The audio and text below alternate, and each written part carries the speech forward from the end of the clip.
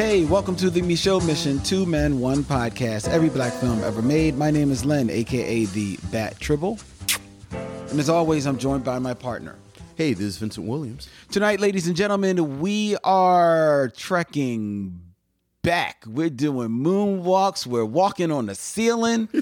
Dare I say dancing on the ceiling? Dancing on the ceiling, doing splits and popping and locking our way to the electric boogaloo of Breaking 2, Electric Boogaloo. Electric Boogaloo. This is Vince's choice. Yes. For this stop number 196. Oh, we are right there. We are right there. We are at the crest of 200, ladies and gentlemen. So this promises to be an interesting episode. Yes. If nothing else. If nothing else.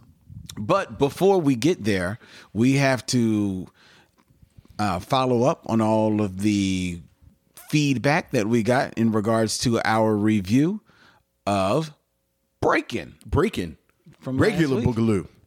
Yes. No colon. No colon. And Breaking enticed Romero Stokes. Hey, Romero. To return to the keyboard and write us yet another email. Email to Electric Boogaloo. Okay, I'm back to talk about Breaking. Phew. Man, it had to happen at some point, and it pains me to say, but I agree with Len. It shouldn't pain you to say. I agree with Len a lot.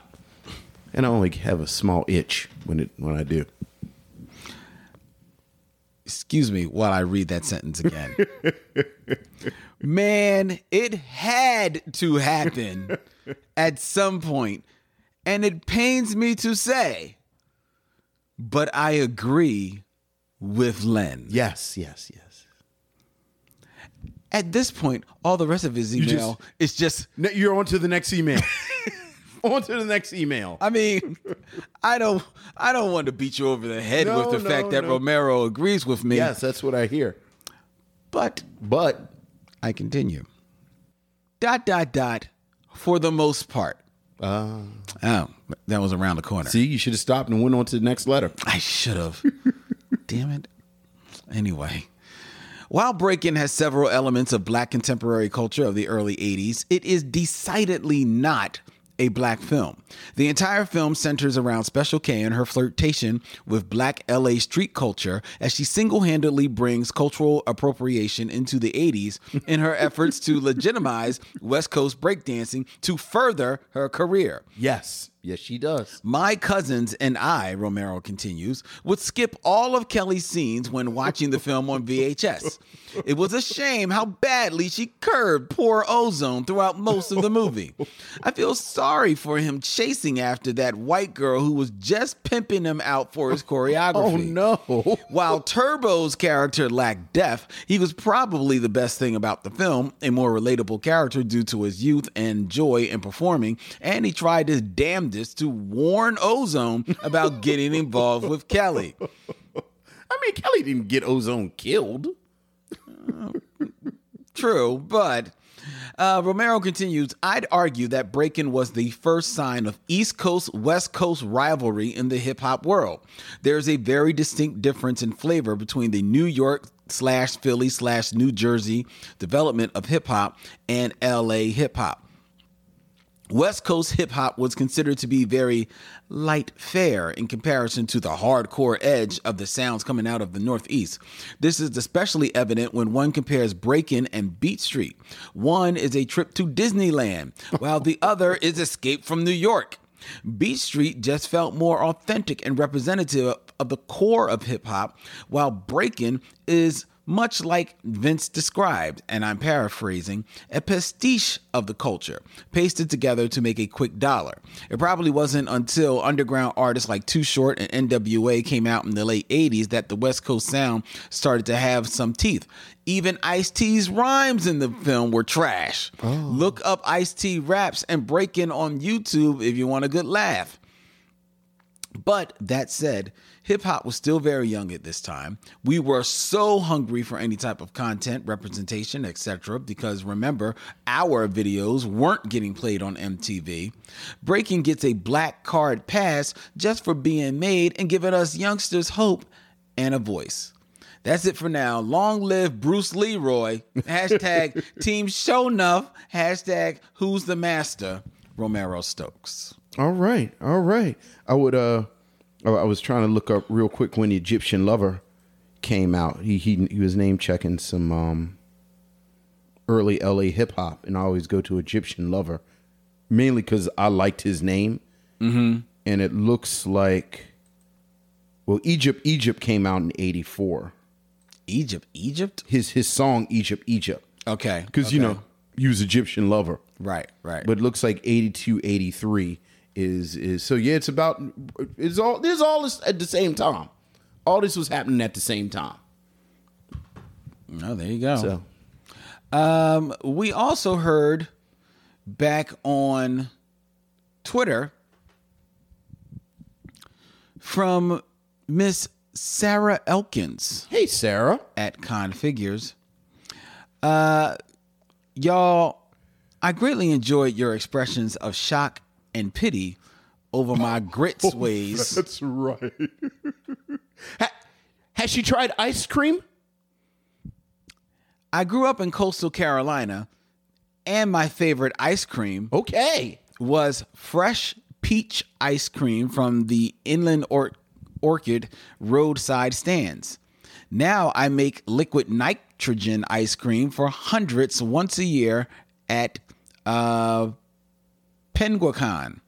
Oh wow! Which is, unbeknownst to me, an open source science fiction convention that's 16 years strong, held in April. Oh, and I believe in the Carolinas, probably. I don't know. Oh, she continues that we often make custom batches, some favorite flavors of this their ice cream: coconut lime habanero. Okay, with vodka. Okay. Plutonian, which is squid ink plus pistachio. Okay. Mad Max, Rocky Road with chrome icing. Hot chocolate with Kanye. Rad chai, cardamom, lavender honey, and Captain Crunch. See, I got jokes, but apparently we tapped into something. Mm-hmm. Yeah. So you trying to send us some ice cream? I mean, I'm just saying. Science fiction conventions, ice cream sounds like Sarah's our kind of person. Oh, now she's your kind of person. Now she's my kind of person. You was clowning her. Oh yeah, with the sad grits, I was clowning. Now it's ice cream and independent science fiction conventions. Now it's, can I get some of your? You gonna eat your ice cream? You gonna eat your ice cream? Well, thank you, Sarah. Thank you, Sarah. Thank you, and it's nice to hear that you appreciate our jokes. Yes, because they were just jokes. They were only jokes. Just jokes. Chad Serta. Hey, Chad. Wrote us. I need to thank you, Len and Vincent, for reading my post a couple of episodes back. The look of amazement of hearing my name by my 15-year-old daughter was a riot. Only topped by how cool my 9-year-old son thinks I am because y'all sounded like you knew me. Hey, glad we could help. The below is my review for your podcast on iTunes that I have sadly put off for too long. I've been listening to the Micheaux Mission for some time now. I love it. You talk about movies that I haven't seen, movies that I grew up with, movies I haven't heard of. You do it with history, warmth, care, heart, and laughter. You do it in a way that my 9-year-old son can listen with me. Then he makes me seek out these films so that we can see what you loved or didn't love about it. Oh, that's beautiful. Both the Grits and Last Dragon conversations have led to a lot of asides for us as well. Thank you for those. Oh, thank you, Chad. Thank you. It's very kind. Thank you very much. Look at the Last Dragon, the gift that keeps on giving. Gift that keeps on giving. If you want to believe that. And I do. You're so kind, Vince. You're very kind. Justice Raji Hey, hit us Justice. up. So I listened to the shows all out of order because that's what I love about podcasts. Okay. I went back in time to the end of the year Binge Lounge episode. Since then, every time I use an app to order or pull up to a drive-through of any kind, all I can hear is, you guessed it, while grabbing my wife a late night snack for some late night work at the office. The cashier handed me half my order and then said, "You got your food, right?" Of course, I had not received anything and began giggling while my internal soundtrack repeated, "You know they bleep you at the drive-thru," on an endless loop. That's right. They messed up our order just last week. My wife and my daughter trying to be slick. We just going to order some Wawa real quick. I said, you know what? Let me just run in and I'll order it at the little kiosk. They said, no. We'll order it in the car and we'll pick it up. And you know what happened? You know what happened, Lynn? You know what happened, Lynn? They messed up my wife's sandwich. They messed up their sandwich. And I looked right at her. I looked right at her as she opened up her messed up sandwich. Now that was at a Wawa. At a Wawa, she could have maybe gotten You just go in there and it's the kiosk. I know. It's always quicker at Wawa. No. We living in 2020. Let's use the app. All right. It is always quicker to go indoors at Wawa. Okay. It's been a long time since we've checked in on the comments that we get on SoundCloud. Oh, okay. So in regards to break-in, yes. Let's see. You want these in order, Vince? Of course. Okay, we'll take them in order. So from MC Picket Fence. Hey, what's up, MC Picket Fence? He says, Len, Ain't No Stopping Us is a great song. Yes. It's an okay song. Ollie and Jerry, baby. Ollie and Jerry. MC Picket Fence continues. John Claude Van Damme is also dancing on the beach. A couple of people pointed that out. To me too, yes, about John Claude Van Damme. Here's the thing. Oh, right, he was dancing. Because in the scene, because it was Toya, first time I heard, who pointed it out to me. And the scene, Toya? The scene that she pointed out to me, he's just standing there with like a straight face, just looking at everything. Right. But John Claude Van Damme is there. And he break dances in one of his early movies. Does he? And I can believe it. And don't press me for which one it is, but one of them, he does some kind of move. Well, he does moves in all his movies. Well, I know, but like a breakdance. Yeah. So I believe it. MC Picket Fence continues. Breaking 2 is no way better than 1. 2 should have never been made. Well, we'll be discussing that in a few minutes. In just a little bit. And Shabba-Doo was also a Soul Train dancer. Yes, he was. In fact, the Rockets were the only non-singing group that appeared on Soul Train. They performed. They performed like they were like the guests. Performed like did we have Gladys Knight and the Pips and the Rockets? Really, I don't remember. The only non-singing group that performed on Soul Train. Somebody must have backed out. I mean, people how fast can you get your boys down here? People love the Rockets. No, people on the West Coast love the Rockets. No, I'm not saying people don't love them, but I'm not tuning in to Soul Train to see the Rockets on stage. You not, but I want to see the second musical act. I mean, I know you not, but in 1974, would you have?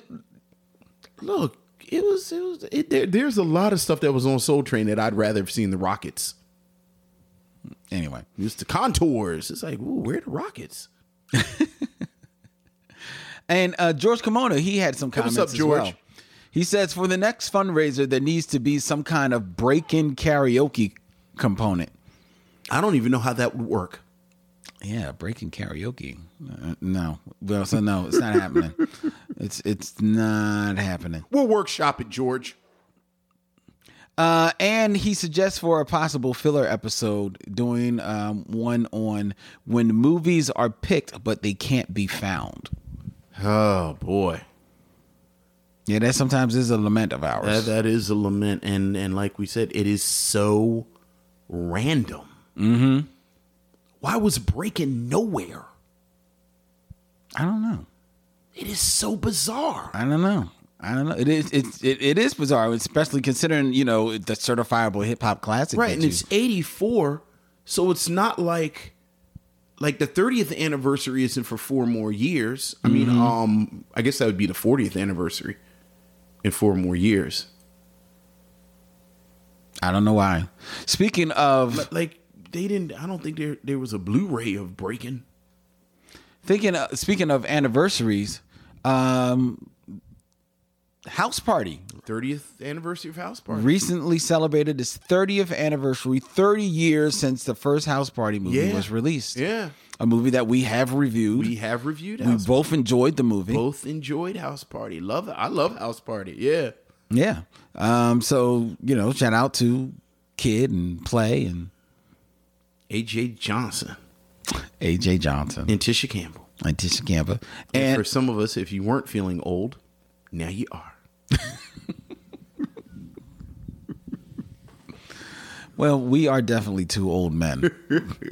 That's for certain, ladies and gentlemen. All right, let's see. I mean, we got like a bunch of stuff that we still have to. I mean, people just write us like crazy. I don't know.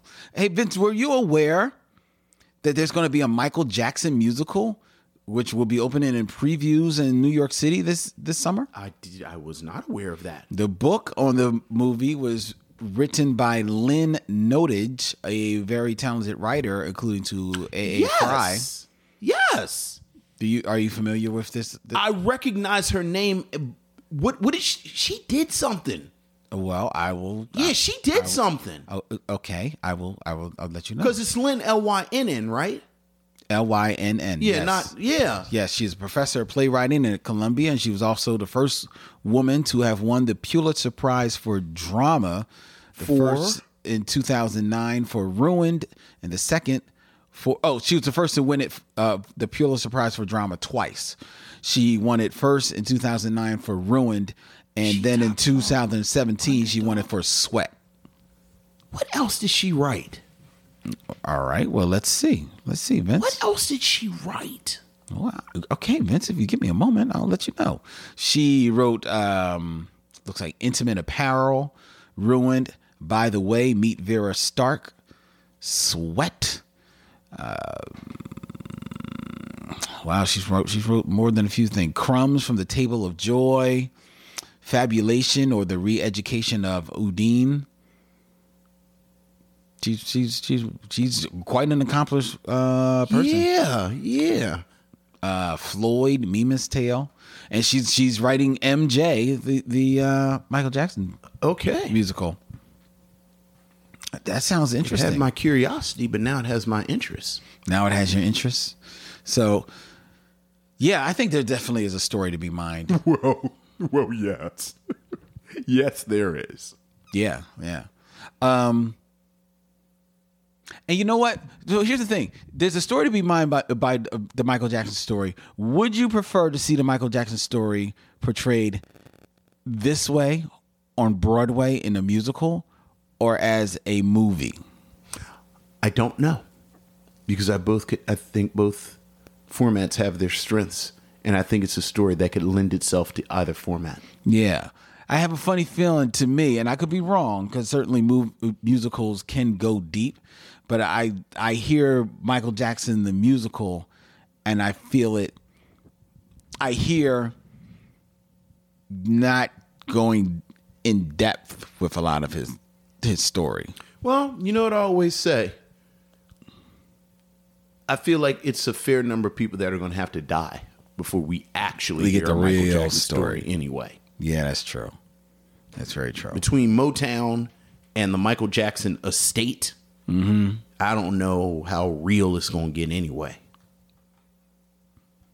Have you seen the trailer for Antebellum? I did. Some people I know are saying that this movie looks like maybe it's it sounds like lifting very liberally from Octavia Butler's Kindred. Like Kindred. It sounds like Kindred, but you know, does that? I mean, was Kindred the only story that you can have about time traveling back to slavery. Exactly. You know what I mean? And and then there's Sankofa. Sankofa did a similar thing. Right. So I just want everybody to win. Like I would never want to pit Octavia Butler up against Janelle Monáe. I know. And this Janelle Monáe, the lead in this Right. film. I love both of them so much. Mm-hmm. So and Kindred is being developed. And Kindred has been being developed for like 30 years. No, but remember Viola Davis is yes. Viola Davis is developing Kindred, and Dawn apparently is coming on Amazon. Trust me, I've been in this waiting for Octavia Butler stuff to be developed for 2 decades now. I'll never get excited. What do you think is the stumbling block with that? Black lead. You think so? I mean, but really, for the last 10 years, you think that's the stumbling block? I think we are at a moment where it can actually happen. Yes. But frankly, before Black Panther, I think it was black lead. Like all of them have black female leads. Sci-fi. And they're very cerebral science fiction. Yeah. Yeah, because you can't, there's no way. Like Dawn is legitimately disturbing. Right. I was trying to think if there was any way you could kind of twist any of them to maybe be, if you wanted to like, pump action into them a little bit. Yeah. I mean, there's violence, but it's, again, very disturbing graphic violence. It certainly is a lot more cerebral, deeper in thought and methodology. Right. So until I see a title placard come up, you remember when Large Professor left Main Source, and for like 15 years, Large Professor used to talk about he was going to put an album out? Yes. That was my other big hurt. Yes. And I remember that. And I used to say, this will come out when Large Professor's album comes out. And everybody was waiting on that. But then it did actually come out. Like 15 years later. Exactly. After you had your daughter. Right. I know, right? Right. Exactly. Like I've got Camille in a baby carriage getting Large Professor CD. Let me get this. Yeah. Oh, I do remember that. But I'm taking a wait and see attitude with Antebellum. But the commercials do look like it. I actually said, "Is this Kindred?" But I said it to myself, and I was hoping nobody else would pick that up. But then apparently everybody picked it up. Yeah, Vince, you were just pulling what was already in the air. Yeah, it was out there, man. That's just. But read Kindred, y'all, if you've never read Kindred. Yeah. Check it out. And read Dawn, Adulthood Rights, and Imago. Actually, I think it's Dawn, Imago, Adulthood Rights. The Xenogenesis trilogy. Read that. Actually, just read everything Octavia Butler wrote. Yes. And if you are averse to reading books, which, like, I'm not even going to lie, I sometimes am. Because when I pick up a book, I like nonfiction books. Mm-hmm. Kindred was adapted into a comic book. Yes, it was. So was, I believe, Parable of the Sower. I think Parable of the Sower might be a graphic novel, too. Really? I think so. I think Kindred definitely is. Kindred definitely, because it's been out only within the last few years. Yeah, but I thought I saw Parable of the Sower had been adapted into a book into a graphic novel as well. I could be wrong about that. Maybe I'm just thinking about Kindred. I think that's supposed to be like the follow-up. I think. I don't know. Either way. Look up. But even if you don't read those. Yeah, check it out. Octavia Butler. Beast mode. Most definitely. All right. We have one more note here. This is from Don Miskell. Hey, what's up, Don?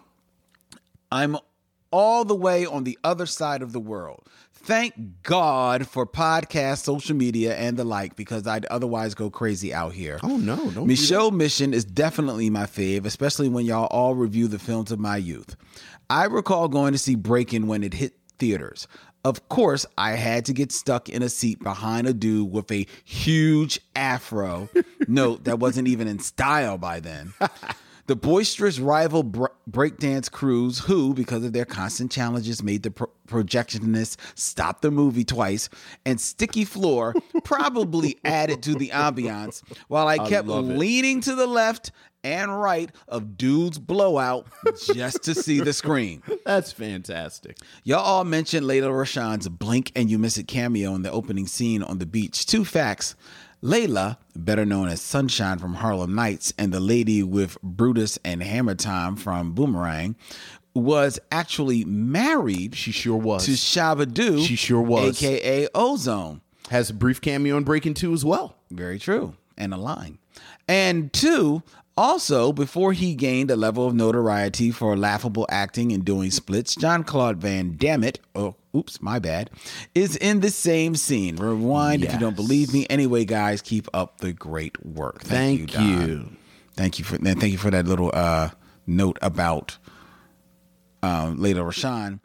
Rojo hit us up. What's up, Rojo? Great review of Breakin', and mostly I concur. Okay. I love the discussions you have about what constitutes a black film. Is it something that represents the culture? Something specifically about black people and or characters? A combination of both? Something else entirely? If Sergeant Rutledge is a black film, does that also make To Kill a Mockingbird a black film? Good question. Are the movies of Sidney Poitier, Will Smith, and Denzel Washington black films, even though a good number of them have few to no other black characters? Inquiry minds want to know. With that said, I do have a question / nitpick. Is The Rockets what you folks on the East Coast call the Lockers? Asking for a friend. Congrats on hitting 200. Keep doing what you do. I'm here for it all, even the nitpicks. And then she sent us a video clip of the Lockers from 1975. And the Lockers are on, this clip is from Soul Train. So I think it's the Lockers who you're thinking about who were actually on Soul Train. Is Shabba-Doo in them? Let's see. Because Shabba-Doo was very much part of this group. Maybe that is the Lockers. I thought they were called the Rockets, though.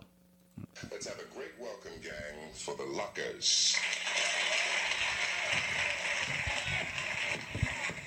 Yeah, this is definitely the dude I know. And this is 1975. I don't see Shabba-Doo.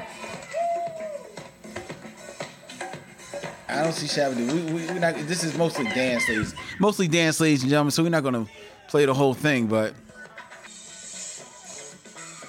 Well, make sure he's not gonna come out. Well, I'm not gonna watch all 5 minutes of this. Watch all 5 minutes of the Lockers. I tell you one thing: whoever these are, they're better than the guys in Breaking. That's definitely them now. Yeah, these are the guys that were on what's happening. Yeah.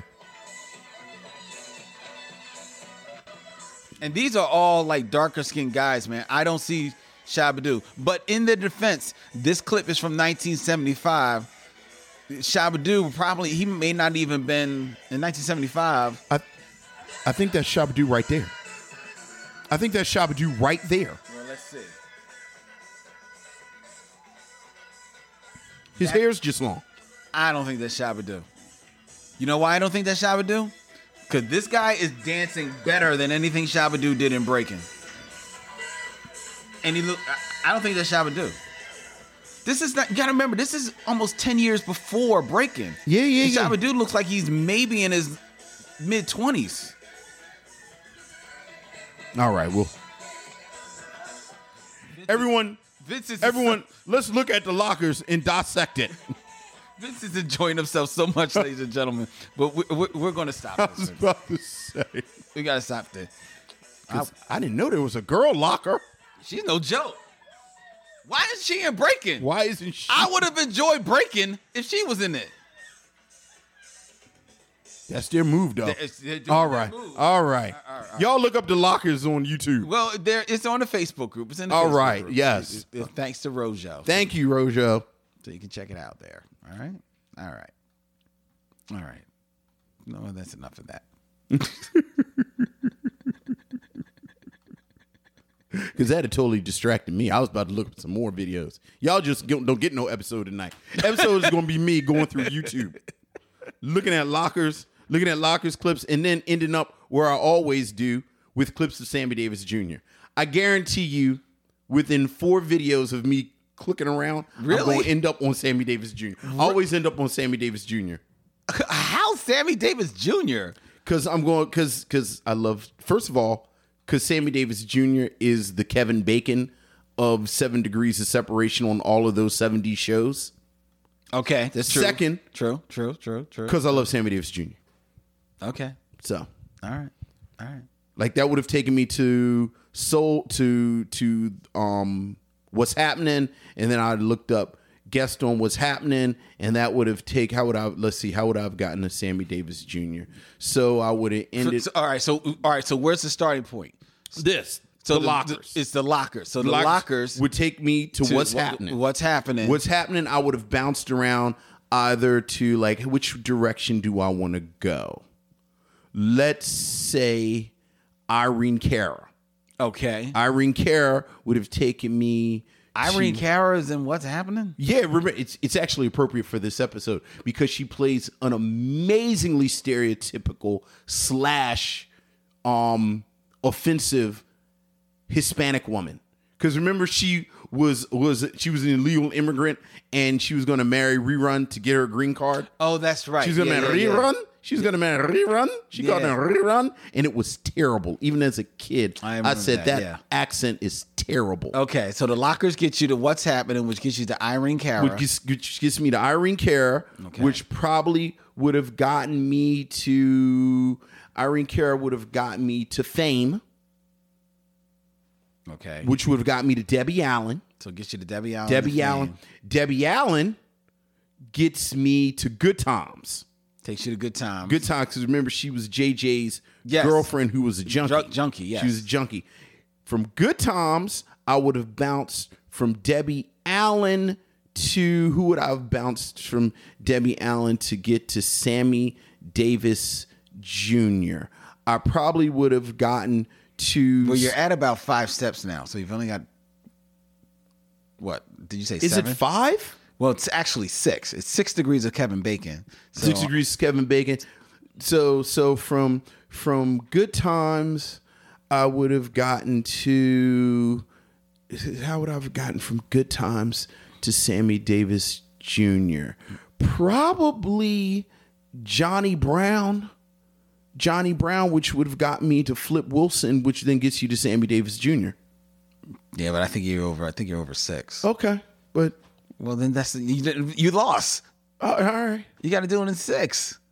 So where I thought you were going to go when you went to Debbie Allen and Fame, and I know you could have went 1,000 different places, right?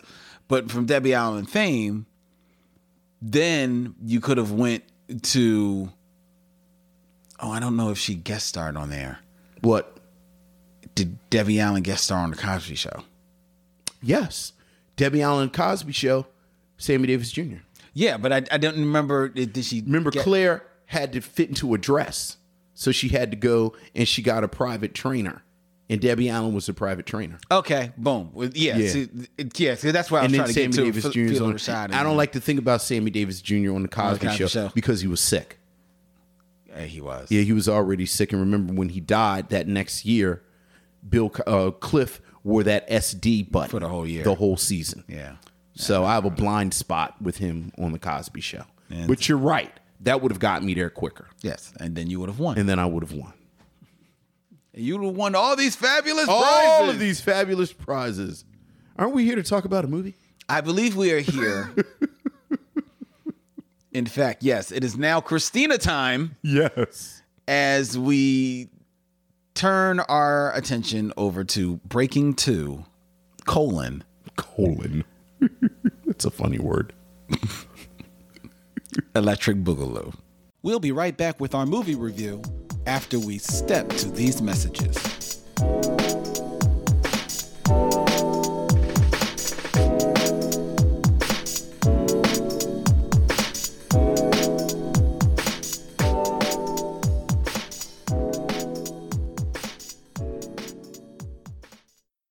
Party people in the place to be. all been waiting to see.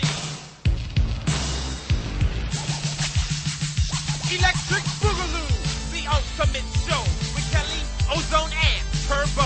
Electric Boogaloo is breakdance too. Yes, ooh. Hi. Electric Boogaloo's action dance, the best you'll get. If you like breakdance when you ain't seen nothing yet. I'll finish you, your friends, and your whole damn neighborhood. This time there is an enemy, so they must unite. Because to say what you believe in, sometimes you must fight. You lost your edge. Try me. Electric Boogaloo's the greatest, nothing can compete. And once you've seen this movie, you'll believe in the beat.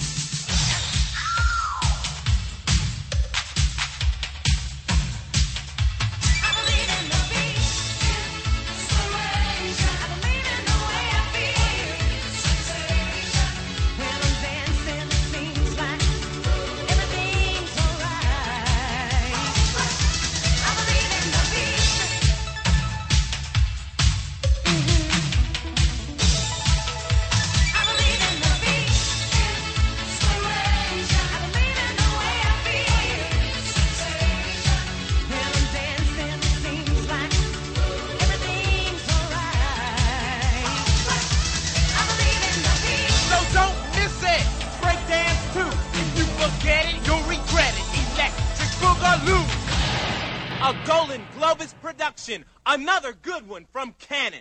Breaking 2, Electric Boogaloo, American 1984 film directed by Sam Furstenberg, a sequel to the breakdancing film from earlier in the year. Earlier in that year. Called Breakin', with Electric Boogaloo released a mere 7 months after its predecessor. The film features 3 characters from Breakin': Kelly, played by Lucinda Dickey, also known as Special K. It's her street name. Orlando Ozone Barco, played by Adolfo Shabadoo Quinones. And Tony Turbo Ainley, played by Michael Boogaloo Shrimp Chambers, as they struggle to stop the demolition of a community recreation center by a big bad developer who wants to build a shopping mall. Yeah. Build shopping center. Yeah, absolutely. Which is what one does. It is exactly what it does.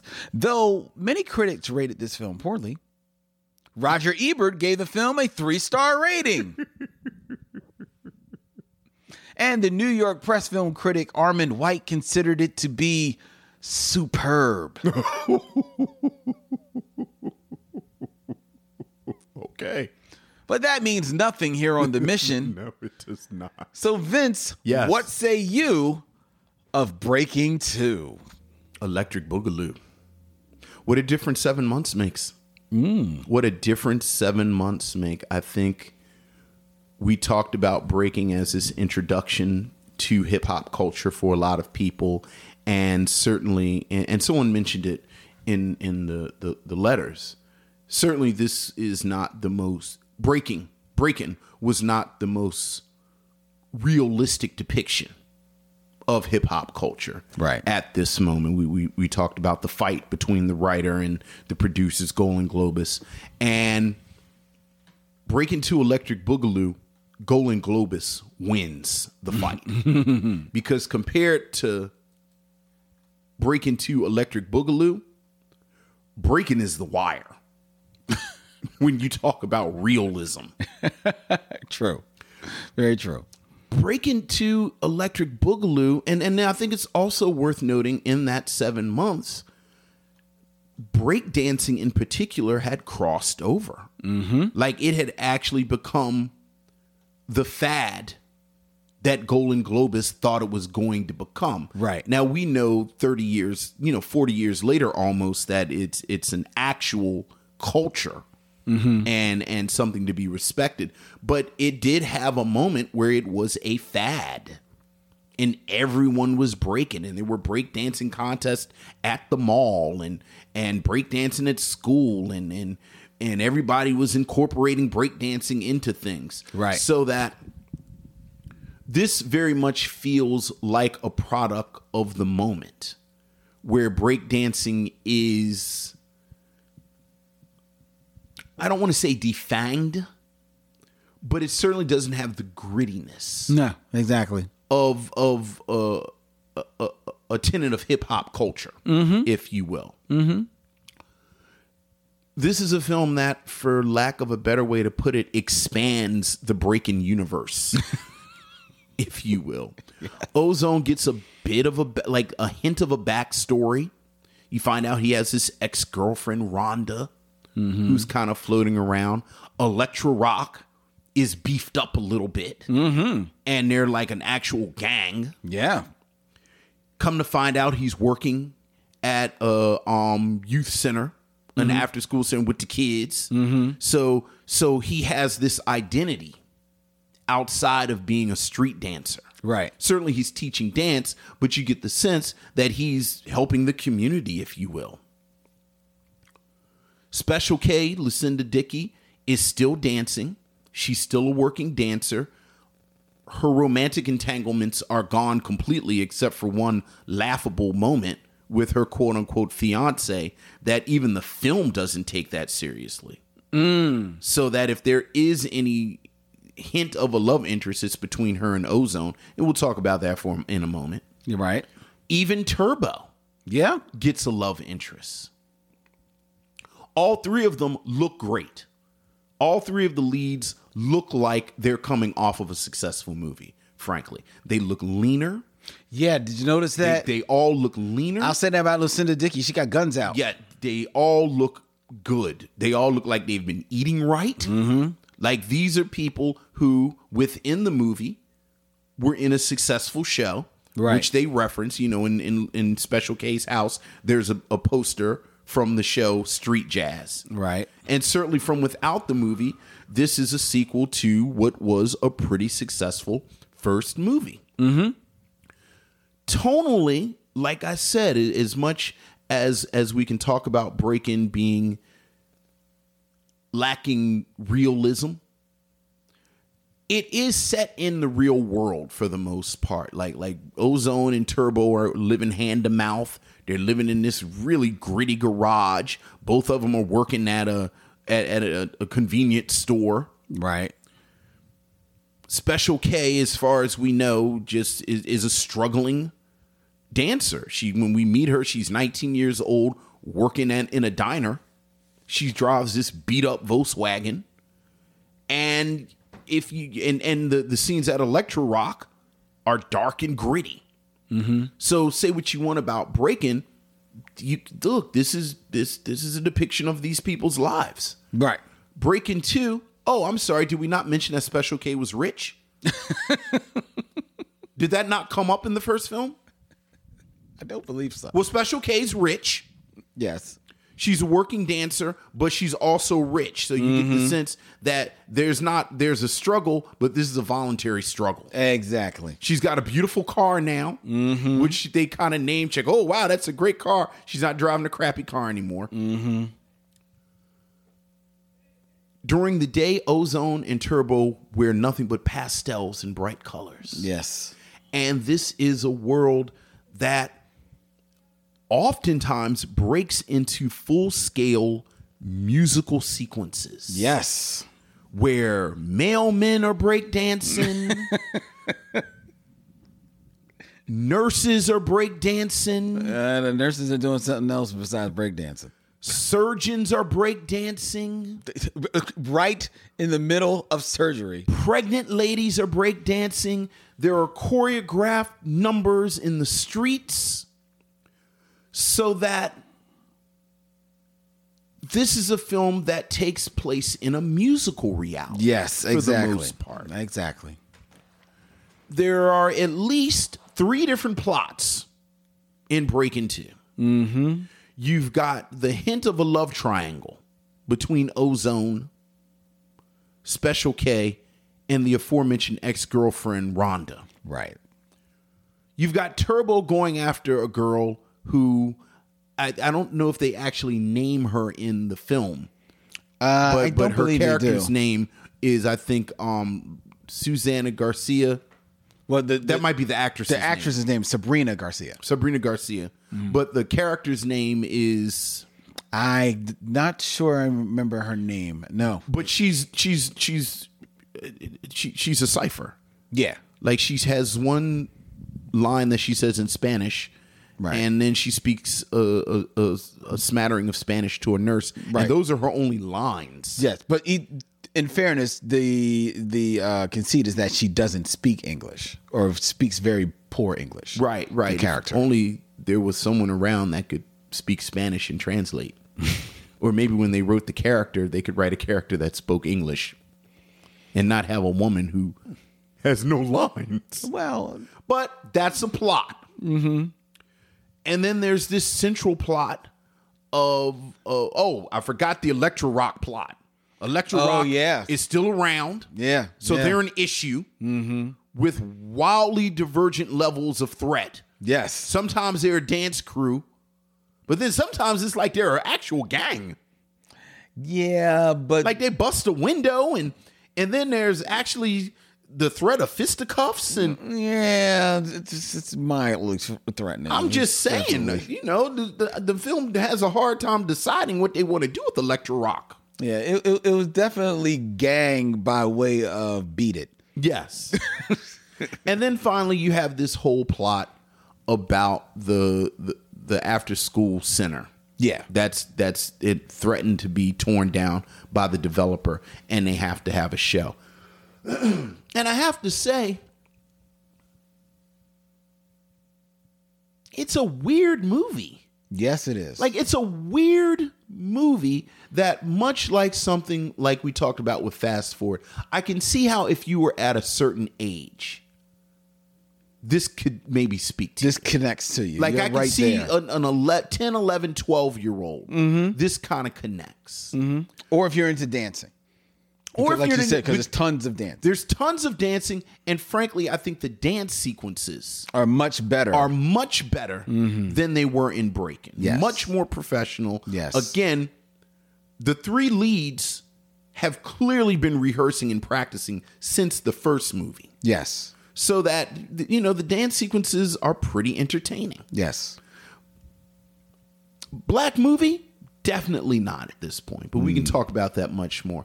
But it's a strange sequel. Yeah. Yeah. But it's a sequel that, to me,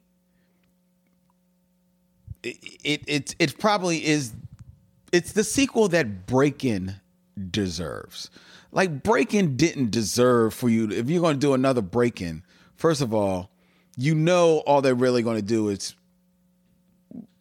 basically the same story.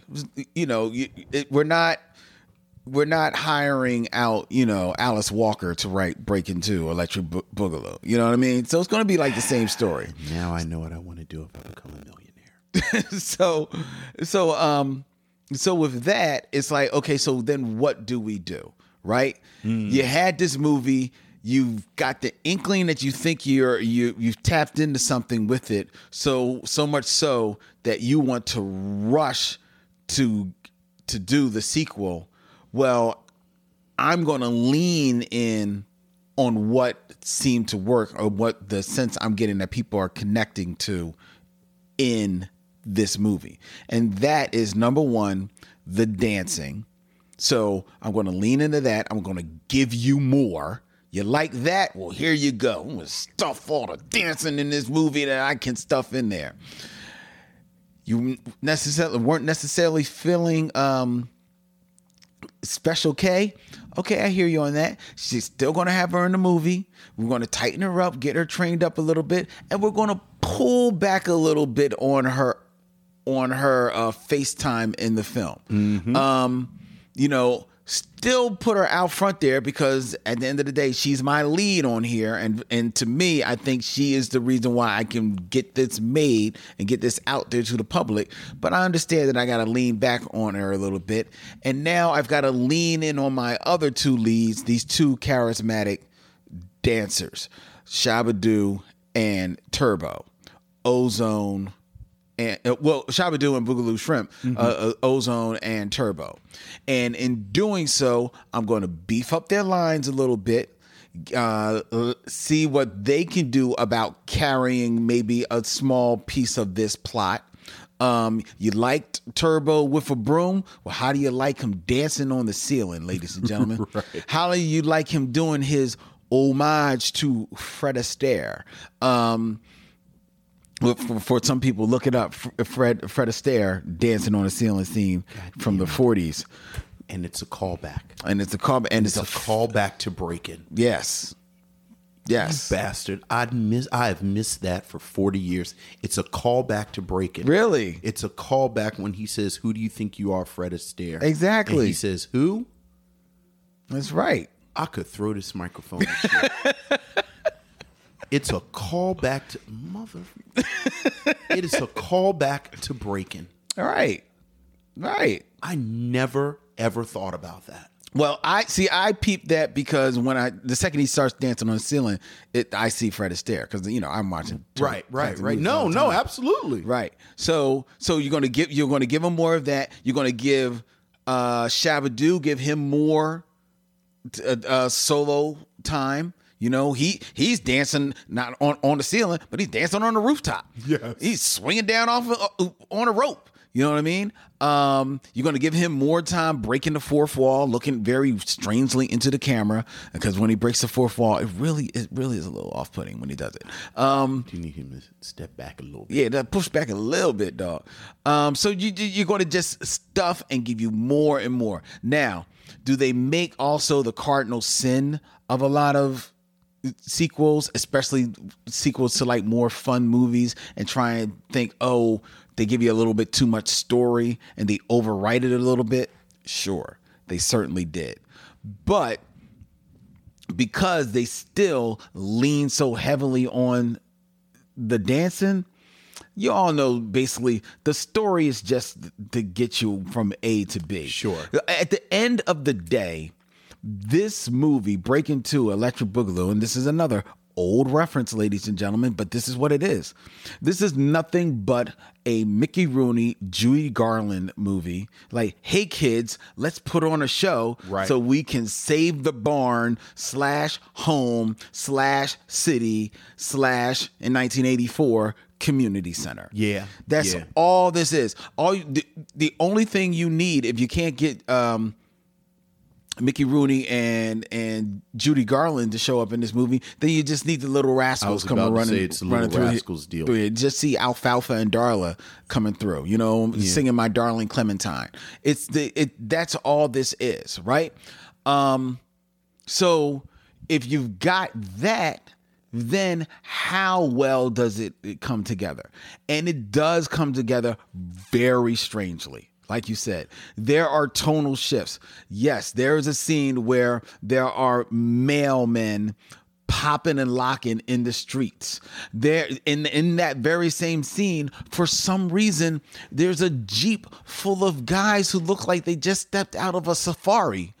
Yeah. In the middle of the street. I don't know. I don't. Why are they in the middle of a California street in the hood?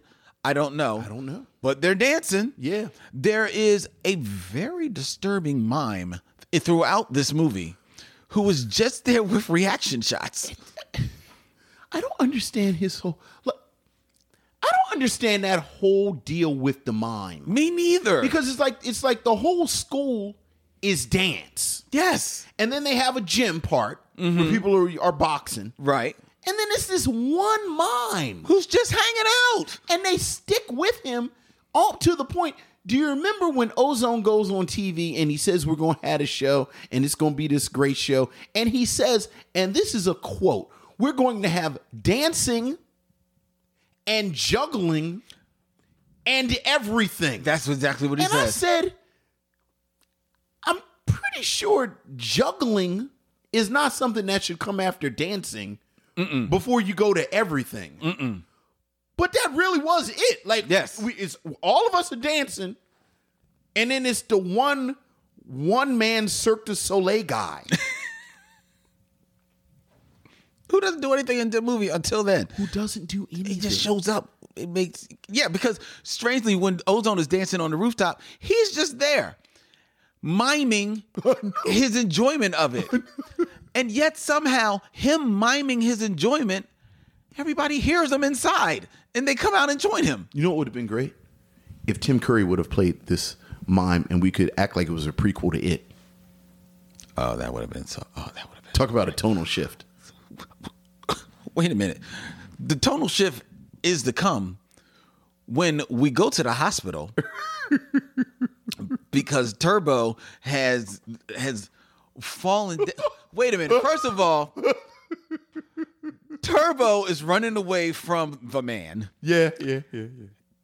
And tumbles down the stairs. At least we're led to believe it's Turbo falling down the stairs. It is the worst stuntman double on earth. I'm pretty sure it's Bernie Casey, who's the stuntman. See, you thought it was Bernie Casey. It looked like to me, Boogaloo Shrimp runs to the top of the steps, and then Joe Frazier throws himself down the stairs. He was so big. Why was the stuntman so big? He's so big with no curl. With no curl. No curl. He's just a 40-year-old ex-football player. Just falling down the steps. And then Ozone. Baby, I got a job on Breaking 2. I'll play the lead. And then Turbo's at the bottom of the steps.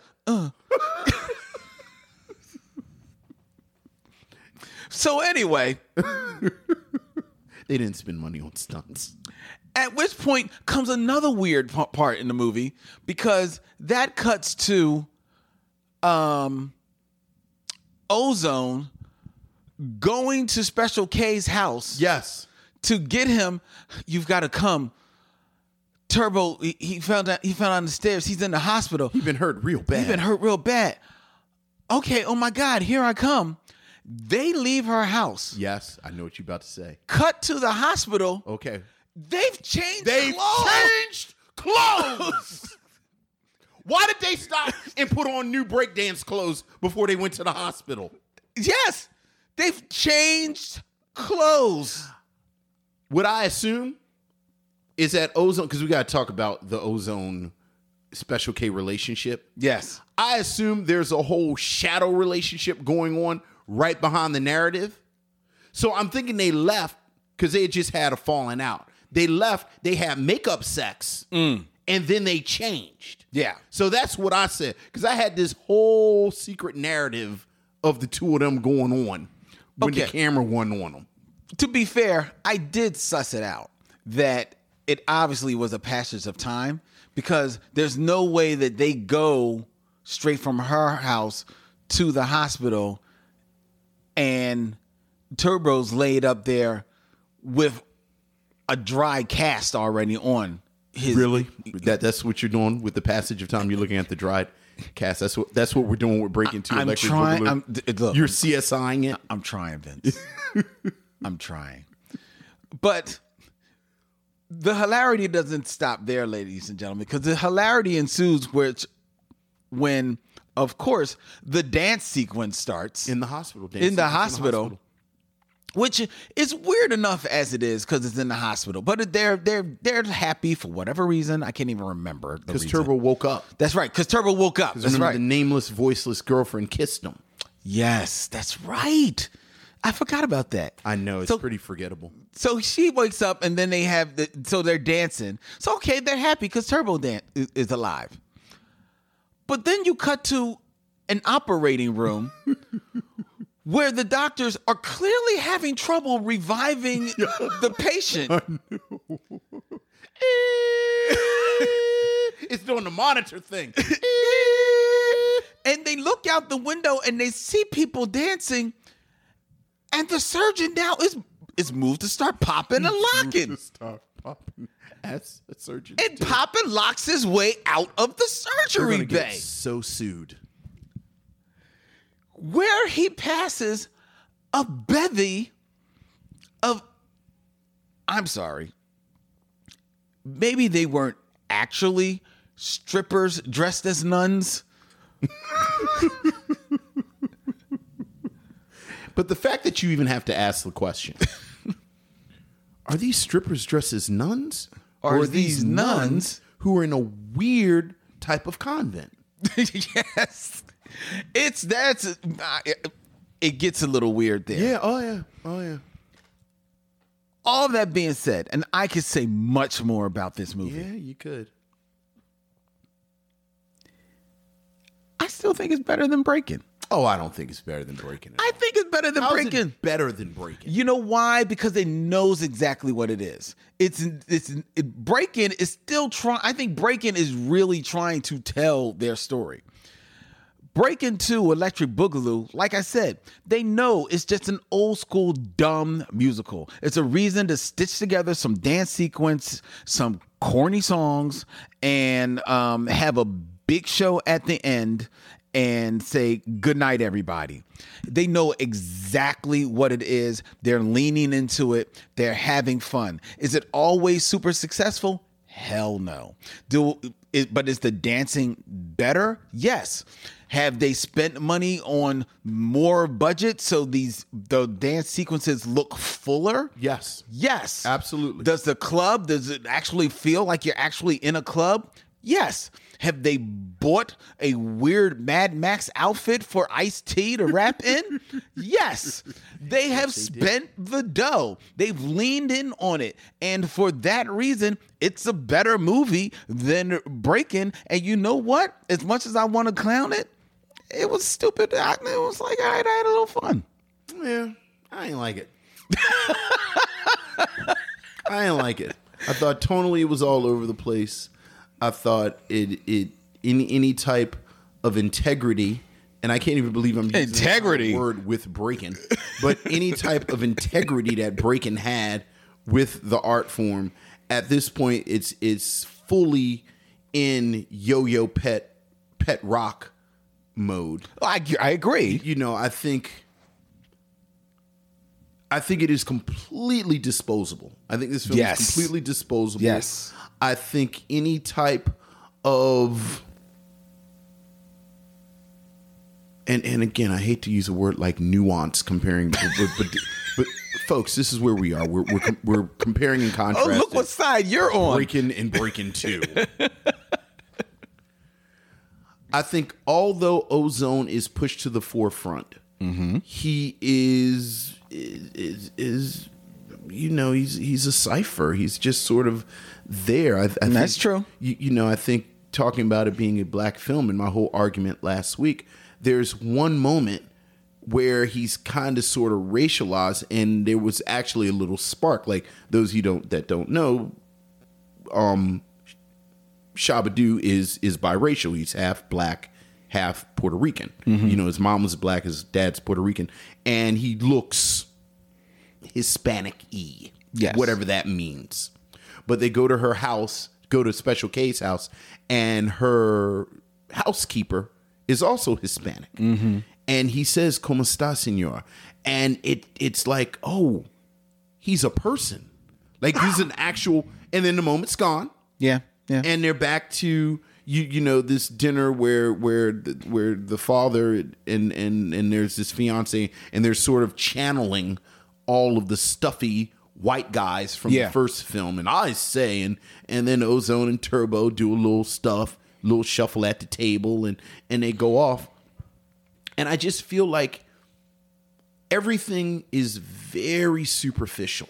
That's true. As far as the three of them, again, compared to the in-depth interiority that they had in Breakin', to the point where they really don't know what to do with this central relationship between Ozone and Special K. Yeah. It's like they show when she shows up at the very beginning, Special K shows up, and they actually kiss. They do. That actually surprised me. It surprised me too. It's not like, la la, but yeah, they kiss. No, but it's a kiss. It is, definitely. Where I said, oh. Yeah. I forgot they were dating in here. Right. And then the movie said, no, you didn't forget, because we're not really doing, you know, and they kind of fluctuate between, oh, they're friends, oh, they're this, but then they're walking through the park holding hands, and it's just all very again, superficial and disposable to me. Like I said, I can understand you being 11 or 12 and this kind of spoke to you because, like you said, it's a show. They're putting on a show and they're doing the dancing, and it's funny you said Judy Garland and Mickey Rooney. I thought you were going to mention what's my man's name? Buzz Bixby? No. Busby. Busby Berkeley. Busby Berkeley. Yeah. Because there are these big elaborate numbers. Yeah. And like you said, clearly they spent a little bit of money on this. Mm-hmm. Like these are big choreographed numbers. Right. With the principals out front. Yes. Which means that not only did people rehearse, but the principals had to rehearse. Right. So and I forgot the director's name because it's been unimportant up until I think Samuel Furtenberg. He's more comfortable in the chair than he was in Breakin'. Because it's the same director. Mm-hmm. I'm gonna look up his name real quick. I want to give the man his props. Sam Furstenberg. Sam Furstenberg, who's not a great director, but this is a better directed film as far as the dance sequences and the musical sequences than were in the first one. I don't think he directed the first one though.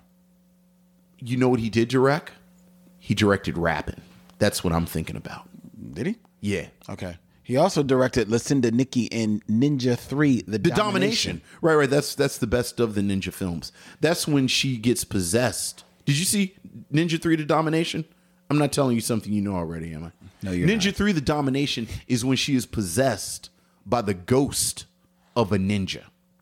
Really? And then she too becomes a ninja.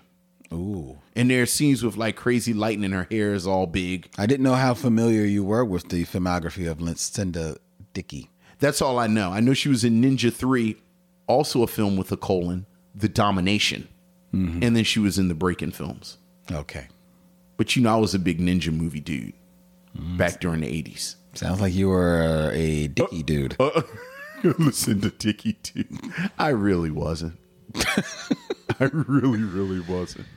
But as I'm saying this out loud, I think not only do I find this film disposable and superficial, but I'm a little annoyed that they had more resources than they had with Breakin'. Mm-hmm. And this is what they did with it. See, but I'm not, because like I said, I think they knew what they wanted to do. And like you said, already 7 months down the line, breaking has already been commercialized. True. Break dancing. Yeah. You know? So now they're just leaning in, they're just going for it. You know what I mean? I think it's actually a little bit, if you really want to think about like the interiority of Breakin' versus this movie, I think it's kind of messed up that Breakin' ends with this huge success of street jazz for all three of them, and then Breakin' 2 opens up. Well, whether or not Special K likes her lot in life, you find out that she's rich, she's got a new car, and she's going on at least bigger auditions. Oh yeah, she's a working dancer. She's a working dancer. Meanwhile, you know, Shabba-Doo and Boogaloo, right back in they right in back. Ghetto. He even says it. You know, I'm working for pennies. Again, super realistic. So I thought that was kind of messed up. I also felt that they were trying to, and again, it makes sense with what the movie is trying to be. They were trying to not only beef up the characters of Ozone and Turbo, I think they were trying to see if there was anything to be mined in the team of Ozone. How about that? And Turbo How as like about a that? acting like maybe comedy team. Like Kid and Play dodged a bullet. Yeah. Well, I don't think there was anything to be mined there. No. I'm saying one more notch up, because I think there's one scene in particular that I'm pretty sure you're talking about where Turbo goes to Ozone for advice on how to get girls. Yeah, and then it they hold turns the into dance thing. a little dancing, and it's almost like a comedy number. Right. And it almost works. Almost. I'll go so far as to say a better editor / director, that scene would have worked. a better editor probably makes the scene work better, but it still fails because neither of them are strong enough actors. Right. Because they do have they still have to get across like certain emotions and looks. Because they have great chemistry. See, I don't think they had that great a chemistry. I think all three of them I thought they were friends. See, I didn't. Yeah, I did. I didn't. The person who, honestly, as much as we want to talk about the charisma of Shabba-Doo, and I think most of his charisma is from his look, I honestly find more charisma in Boogaloo Shrimp. He's just not. He's younger, Right. I agree with you. He's more charismatic. He's more charismatic. He's definitely more charismatic. And because of that, though he doesn't share a lot of scenes with Lucinda, They're nice scenes. I think he those are nice scenes, Yeah. and I think she plays off well with him. I think everybody's a little forced when they're with Shabba-Doo because I don't find him a strong actor at all. So thus, I don't really see the chemistry there. I liked them. Okay. And I like I said, actually like all three of, which is another thing that kind of bothers, because the film gets a little bigger. Mm-hmm. There's actually less scenes Of them all together. with just the three of them. Yeah. Which in my mind is one of the great strengths of, I can't even believe but again, this is where we are, folks. The context is breaking. Right. But that's one of the strengths of breaking.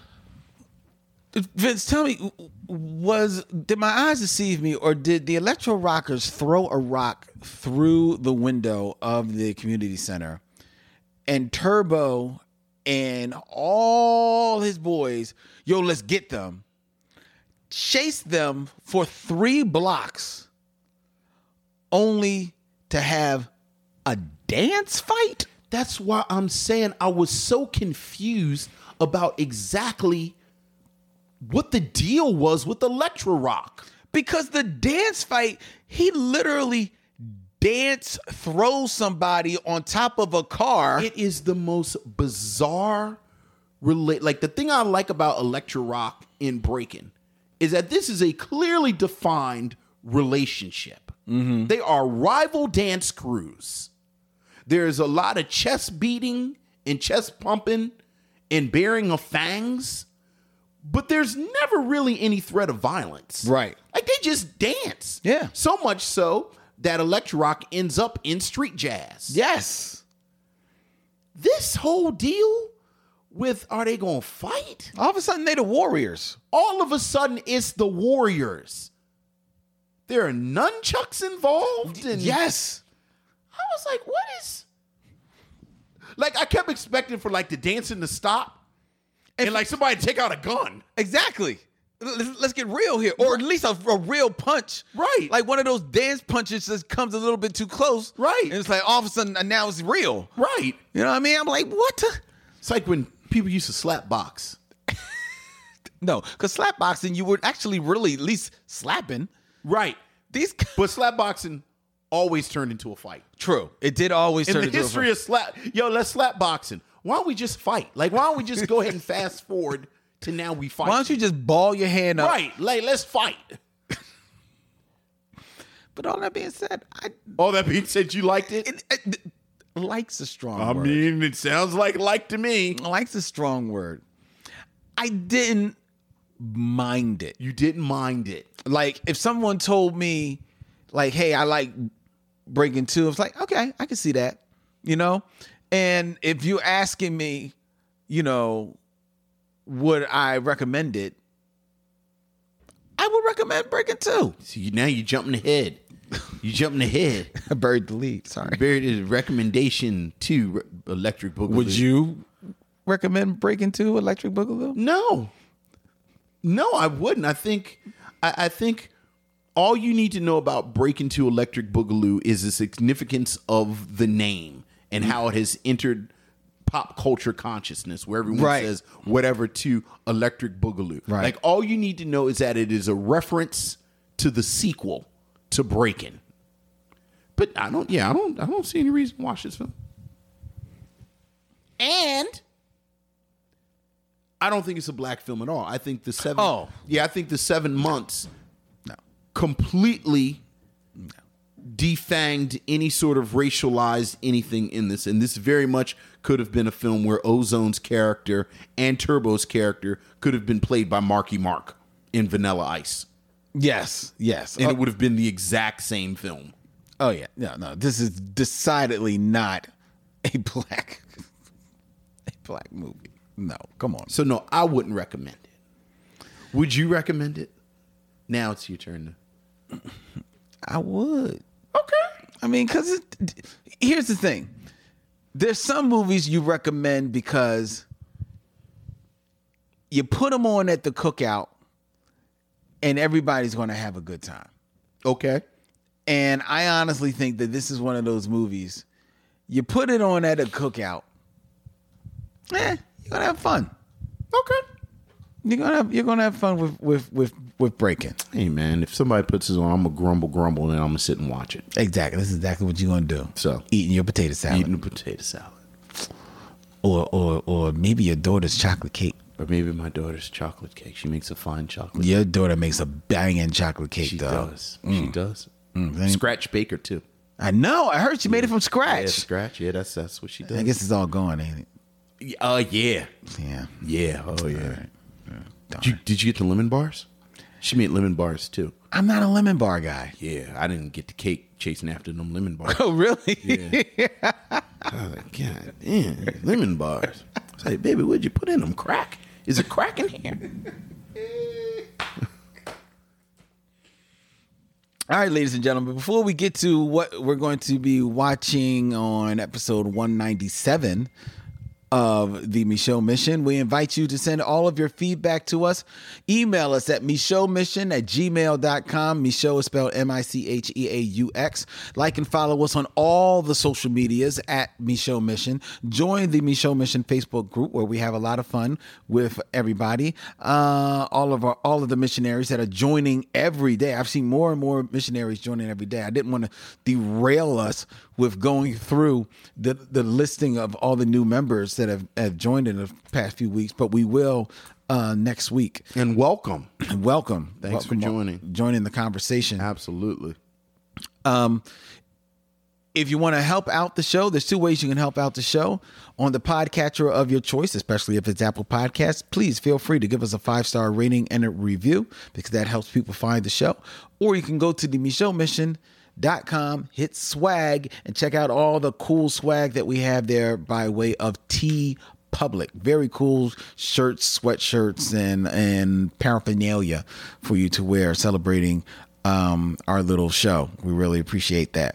The Micheaux Mission is available as a radio show every Saturday at 1 p.m. on WPPM 106.5 FM, Philly Cam, People Powered Media here in the city of brotherly love. And you can wake up with the Micheaux Mission every Monday morning at 9 a.m. on WKDU 91.7 FM, the voice of Drexel University. The Micheaux Mission is also a proud member of The Podglomerate, curated podcast just for your listening pleasure. Go to thepodglomerate.com.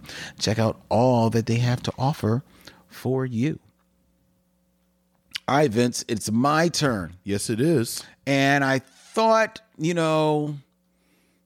I did, Passing for Black.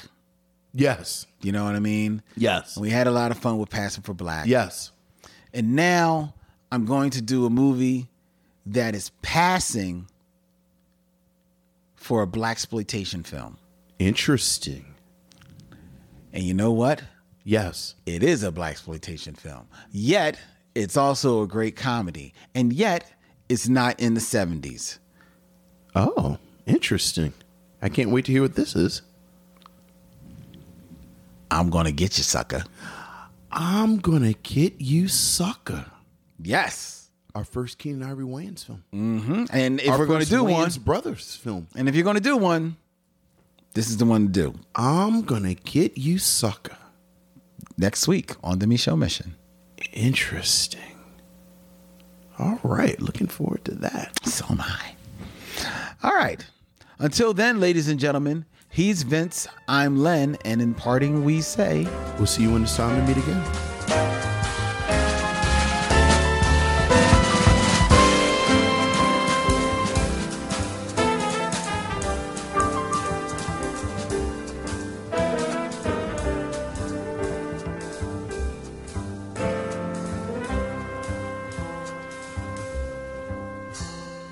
Now it's time to bid adieu. It's been a pleasure knowing you. I'll see you when it's time to meet again.